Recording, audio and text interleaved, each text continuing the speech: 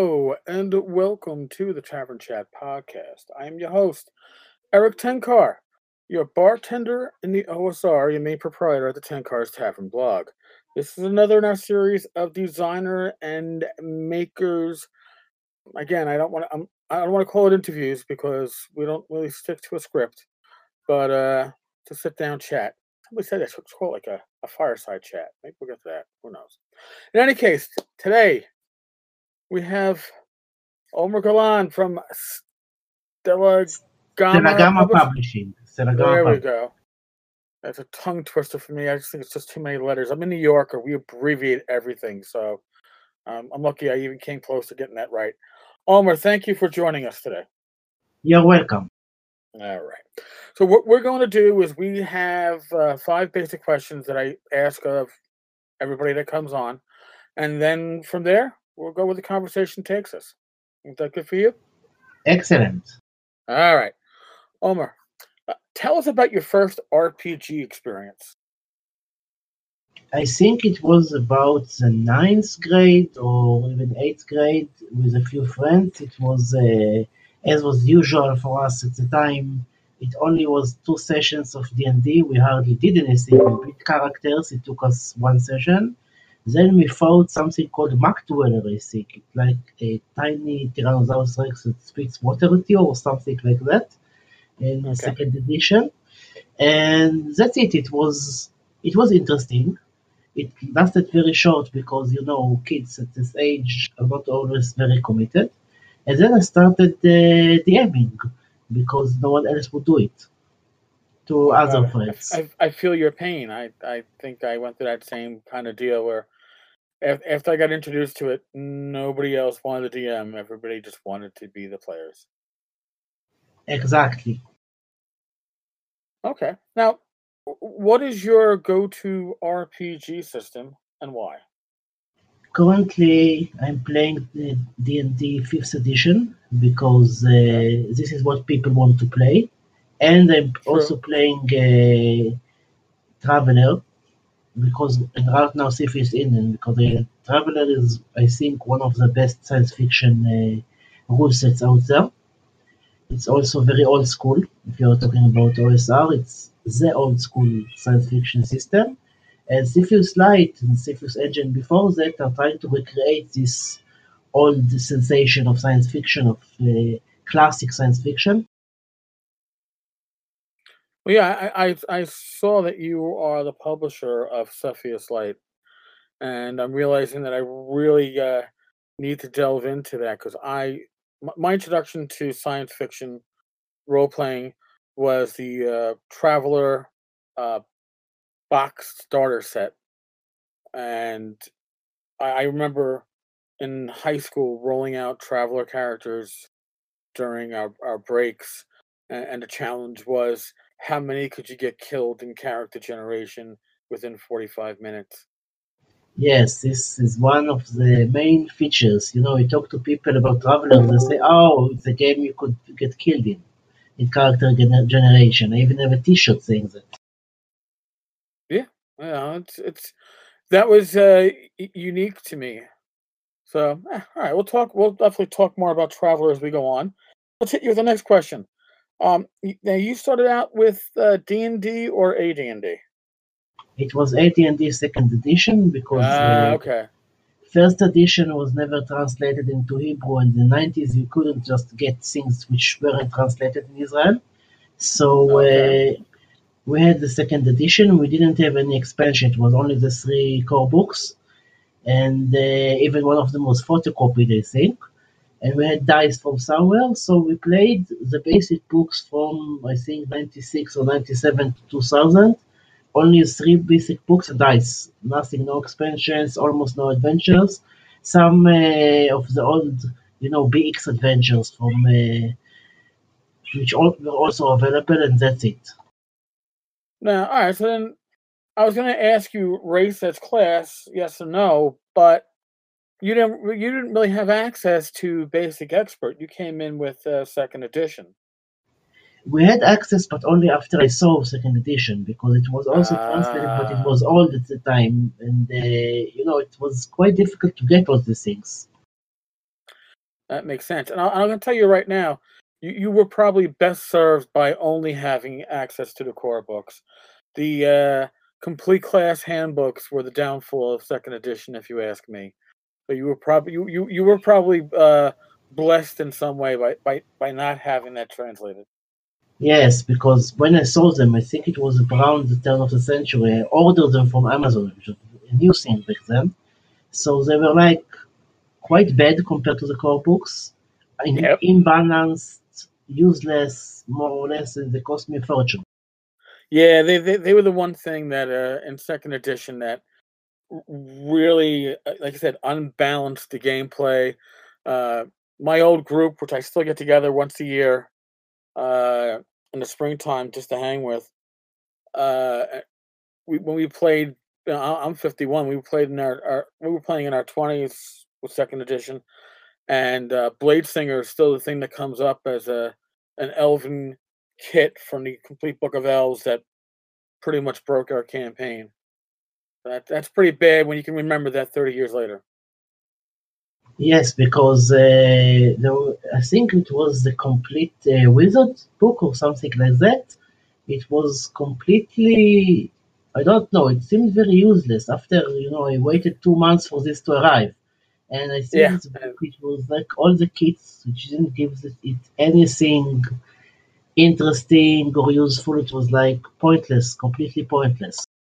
yeah, it was definitely not the high point. I think that in retrospect, the Encyclopedia of Magica, that was a good series because it really didn't introduce anything that wasn't already out there, and it was all uh, I don't want to say optional stuff, but it was all magical goodies, and that you bring in as you bring in. But the complete series was so uh, goddamn official, apparently, in our minds that we had to use all the kits. We didn't understand that you could say no to using certain parts of these books. That was certainly the downfall to our gaming back then. I think that the third edition was some kind of a move forward at the time because second edition had a lot of problems to it. I think It, compared it, to the old BX books, and it was a mess in many ways. It tried to combine all sorts of things, and it was complete mess. And third edition gave United Mechanics. Of course, in retrospect, it has all the problems that pushed me back to OSR. But at the time, it was like a new breath of fresh air.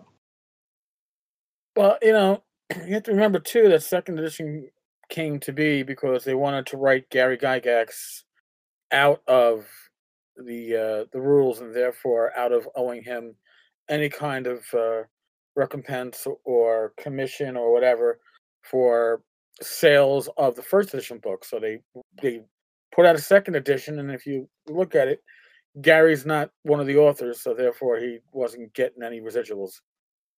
Yeah, that was part of the let's make sure Gary is completely removed from the company as best we can. All Indeed, right. it was a sixth problem, yes. Yeah. All right. So where do you stand on save or die as a part of your campaigns as a DM? You probably know from the fact that I like classic travelers that I am very in favor of this because, dangerous encounters should be dangerous. It's not like, you see a venomous snake or a poison needle, you should treat them with respect.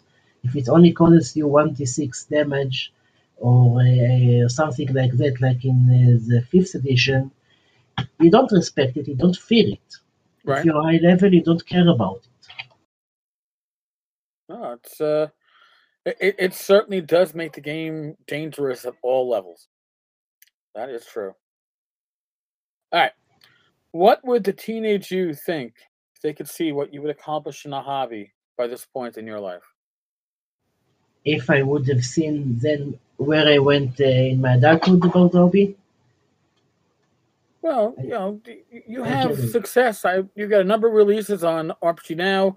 Cepheus Light is a best silver seller on Drive-Thru. When you came into gaming, did you ever expect to be a self-publisher, to be uh, a publisher of what, yeah, 3 dozen, products on RPG Now? I didn't expect it. I dreamed about it. I thought it was, my dream job to do it. Right now, I'm still having it as a second job because, it doesn't cover all my living expenses. So I have to work in translation. But back then, I dreamed about it. Dream job was to sit and write things for D&D. Back then, I didn't know how to write an adventure or anything like that. But gradually, I learned how to do it, and then I had my opportunity in 2011 when I published Outer Veil, which was a setting for Mongoose Traveler, Okay. through Speaker Publishing, and this taught me a lot about how to publish. Then I could, a few years later, 5 years later, I started self-publishing. Alright, well then, let's talk about your self-publishing. Your self-publishing, uh, you've had some I looking at what you have White Star, Swords and Wizardry compatible, Stars Without Number compatible, Cepheus Engine, which is, essentially Traveler, classic Traveler. Um, you've got a large catalog here.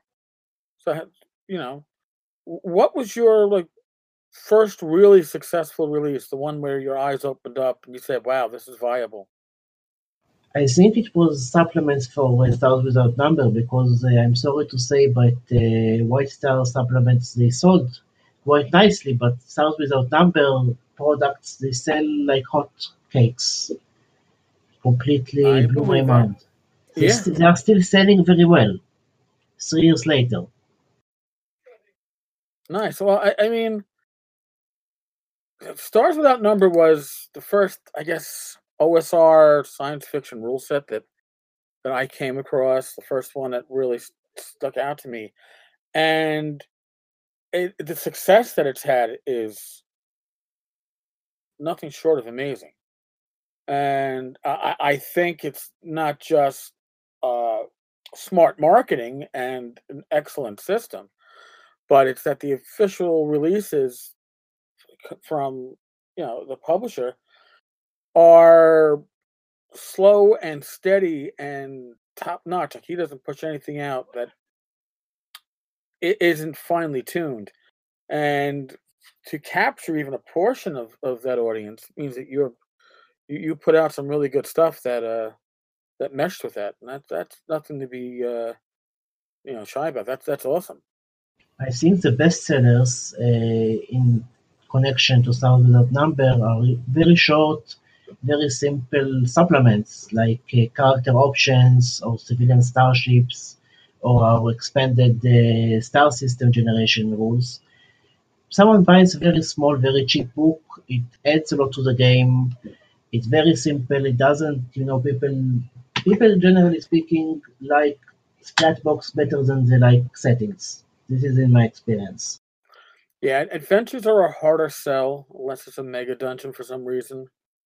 Um, again, I don't know why, and I've heard frustrations from uh, different uh, third party publishers, or I don't want to say small publishers, but so not the big handful that isn't Wizards of the Coast or Paizo. But I've heard the frustration that they'll publish an adventure and it doesn't get the numbers that rules will get, or rule options. And I think often what is forgotten in this is that when you're selling the core rules, or you're selling options to the core rules, or even the setting, you're likely to get a large portion of the people that are playing that game. Every player wants the rules. The GM needs the rules. Every player wants the setting to know what's going on. The GM has a setting, but when it comes to adventures, you're selling to the GM and you're selling to the collectors.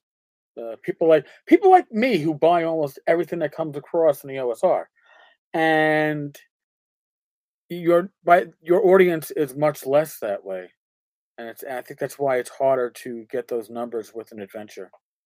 Yes, one of our settings, which is this source of ours, it sold quite well, but again, I think Cepheus Light sells for far better. Cepheus Lite, which we also did, which was to put it as pay what you want. So many people simply didn't pay, but many people also paid for it because they liked the idea, because they heard about it. So it sells very, very well. Yeah, But the one book which is selling even better is Piracy and Privateering, which is both for Cepheus Engine and for Star Without Number, and it sells completely in an insane amount. really. All right, I have to check into some of the stuff. I do know that pay what you want pricing is it's interesting on the drive-through platform because if you sell something for free, it will never rank in sales. You could have 5,000 copies get downloaded. You'll never hit a sales rank.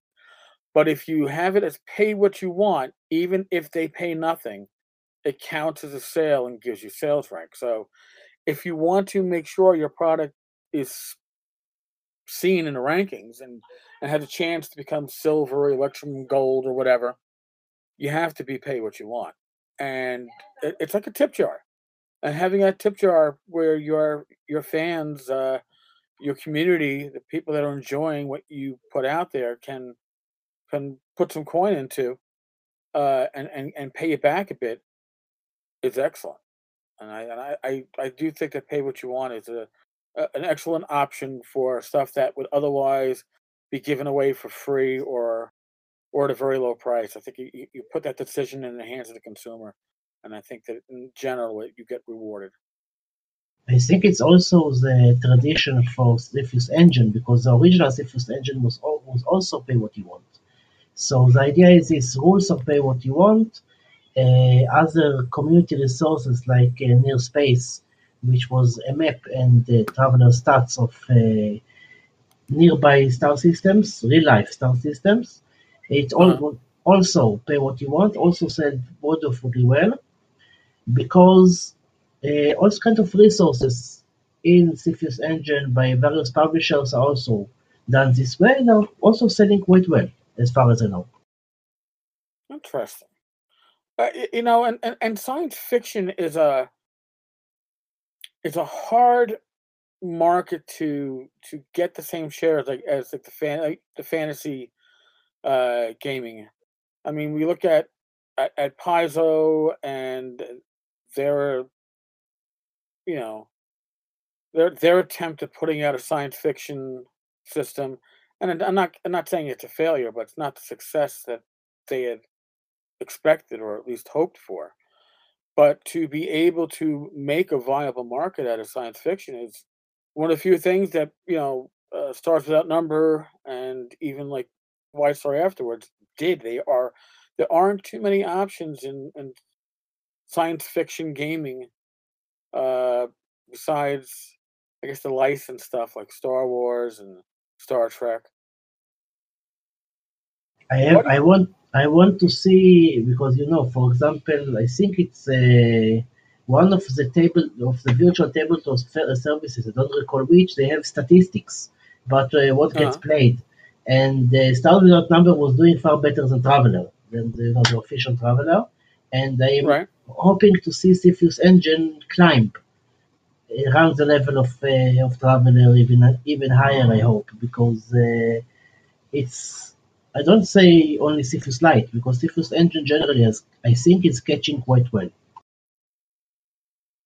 No, yeah, I've heard a lot about it, and to be honest with you, I have a copy of the regular Cepheus engine rules. I skimmed them. They look close enough to the Traveler that I remembered. I mean, I've seen Traveler go through many revisions, not just the two from Mongoose. I think the best thing actually that Mongoose did was release the Traveler rules under the Open Game License. I think that in and of itself sparked a lot of life into the Traveler engine, and that was a gift to the community by doing so. But I think it was also very good for them, because they had a huge third-party support for many companies, and when they canceled it for the second edition, everyone moved to Cepheus Engine. If they would have had the OGL for Open Game License for the second edition, there would be no Cepheus engine. People would still publish for them. Yeah, I didn't realize there was no OGL for the new second edition of Mongoose. That's interesting. Yes, they moved to community content on Drive-Thru RPG, and this had several disadvantages for publishers because for individuals, for fans who want to put out traveler material, it's wonderful. But when you're a publisher, then your marketing options, for example, are very limited by the very nature of this. Oh yeah, well, believe me, I've actually looked into that, and when you're a self-publisher through Drive-Thru, depending on whether you sign the exclusive license or not, you're making 65 or 70% of your sales price back as your money for the sale, and they take the other 30 or 35%. But if you're publishing through their community program, you're only making about 50% because the other 50 is getting split between Drive-Thru and the company that's doing the licensing, whether it's Wizards of the Coast or Mongoose or whoever. And if your stuff is up with them in the community, you can't sell it elsewhere, is what I understand.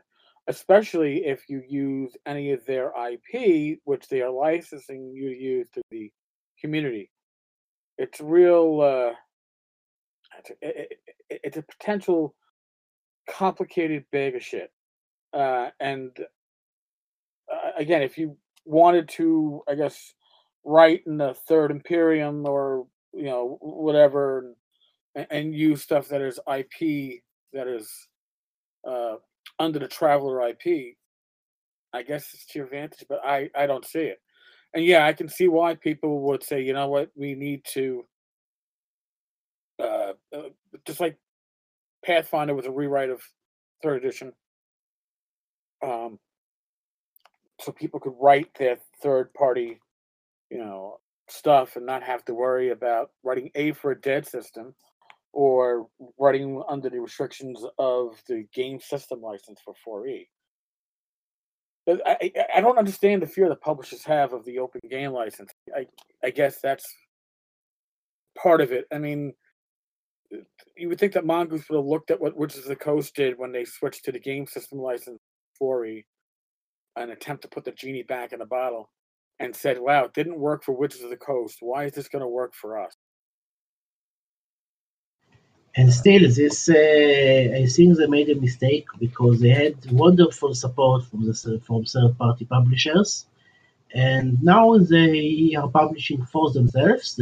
I think they have some good products right now. Some of their adventures are quite good, but community content is for fans. It's not for publishers. If you're a fan of Traveler and you want to go to the Third Imperium and write all sorts of Third Imperium stuff, finally you could do it in any place, not only for even in one sector they wanted to limit which settings you could write for. Now you could write for anything you want. You don't get a lot of money for it, but if you're a fan and in the past you were writing fan stuff, now you're getting for it.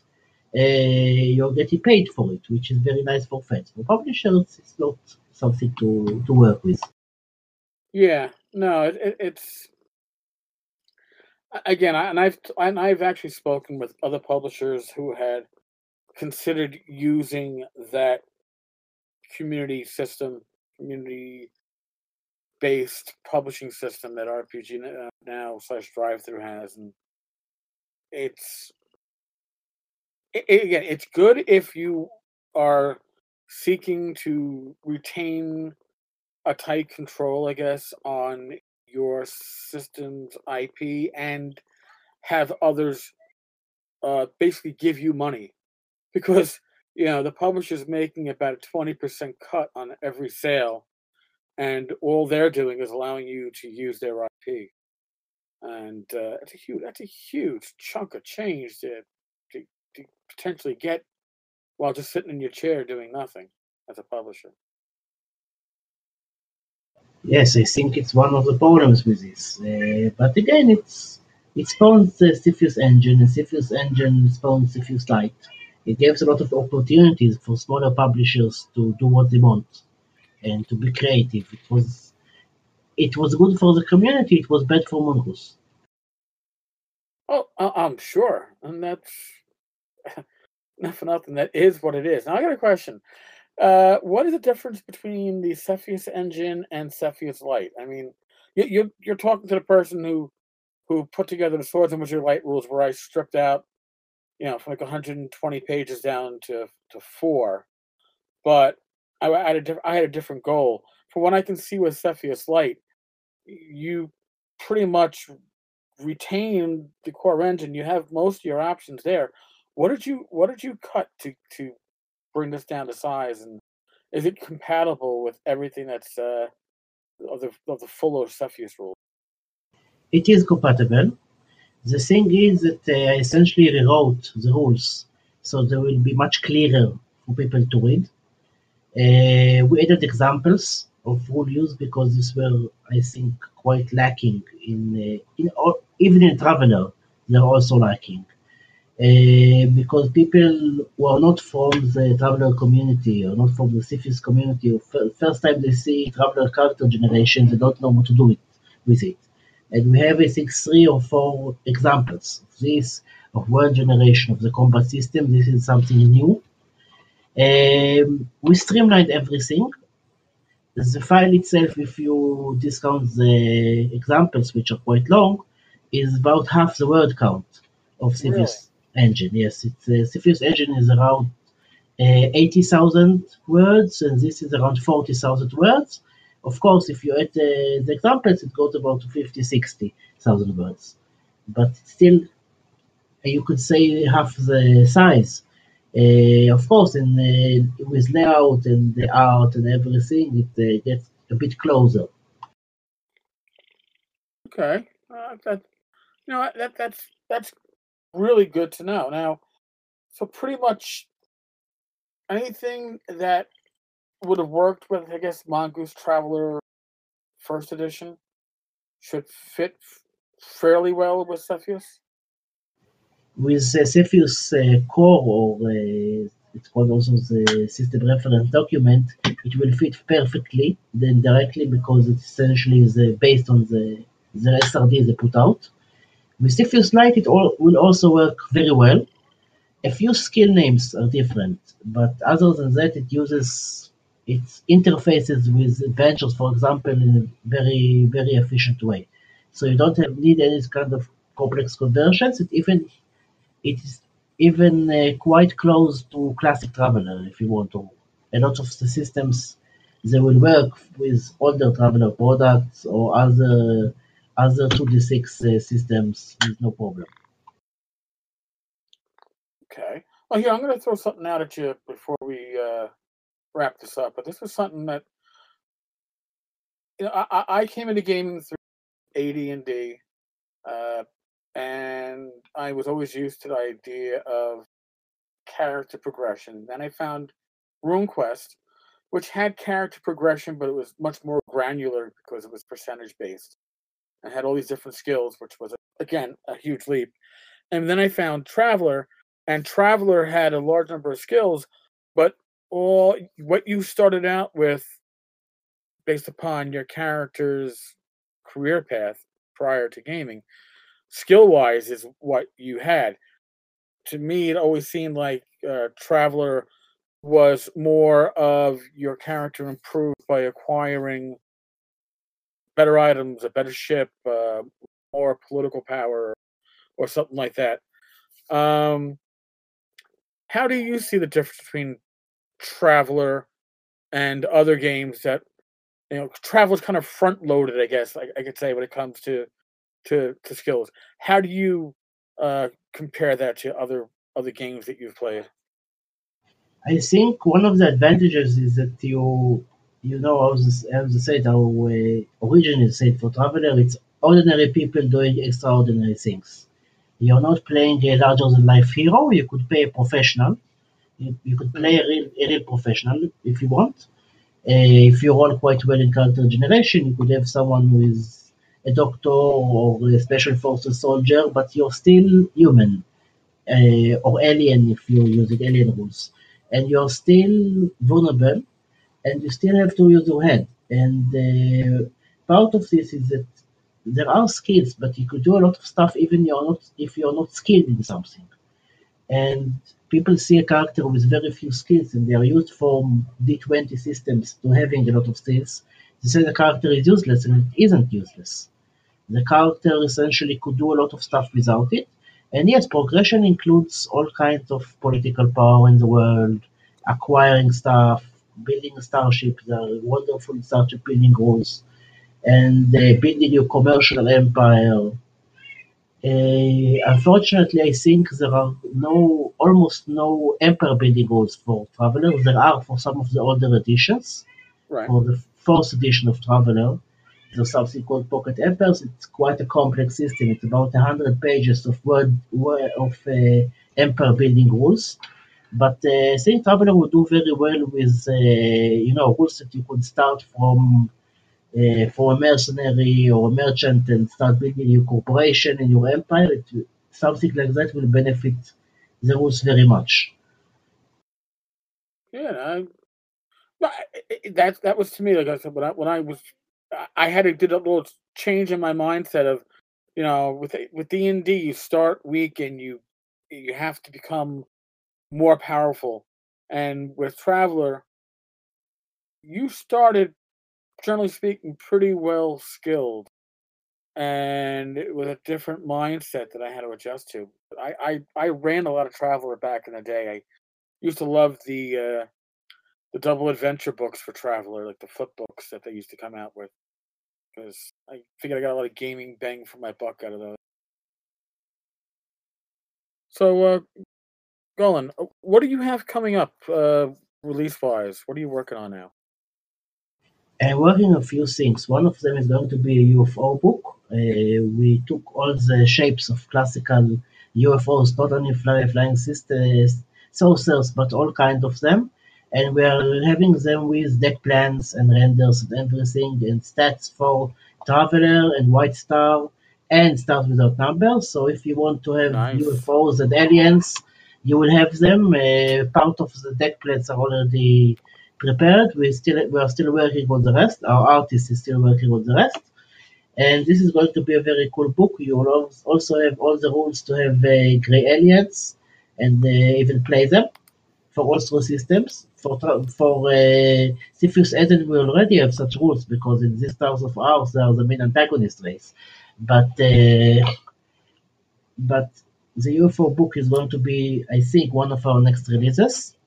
We are also working on another adventure for the Stars of Ours for our setting, called the Vamana Intercept, which is also going to be some kind of espionage and action adventure. Other than that, I'm working on a long-term project which is called Source of Cepheus, which is going to be a sword and sorcery version of Cepheus Light. I only started working on it this week. It will, I think, take about a year for us to write and playtest and edit everything, but it's going to be very, very cool. Definitely keep me in the loop on that one. That sounds really cool. Look forward to Yes, seeing how so that comes.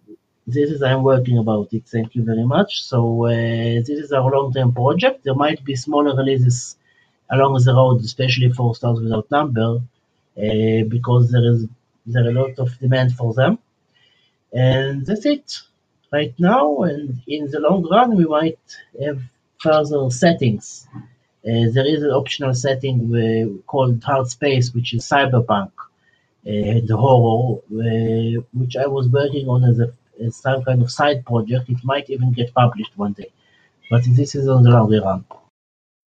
Well, I think cyberpunk is something that is underserved these days. It was certainly hopping in the '90s as a genre, both in fiction and in gaming, and I always enjoyed it. So you'll have a fan when that comes out, definitely.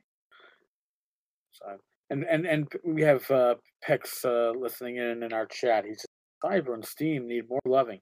If you want Steam, what you call it, victorious the superhero game using the Tunnels and Trolls. Sorry, not the Tunnels and Trolls. The Troll Lord engine for Castles and Crusades.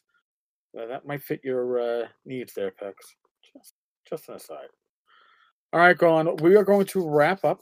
I really appreciate you hanging with me and basically opening my eyes up again for all things Traveler. I really enjoyed it back in the day, and I've purchased a lot of the Traveler Aid Society reprint compilations, which are sitting on my shelf behind me, waiting to be read. So you might inspire me to do so. Excellent. So it was a pleasure for me to participate in this, and I wish you all a very good day and very enjoyable gaming in the near future. Oh, thank you, dude. All right, folks, we are going to bid you all adieu. Thank you for those that have come in to listen to us record live. Those of you who are listening on the podcast side, thank you for spending time with us. As always, be safe, be healthy, God bless, roll your dice well, and we'll talk with you all tomorrow. Later, folks.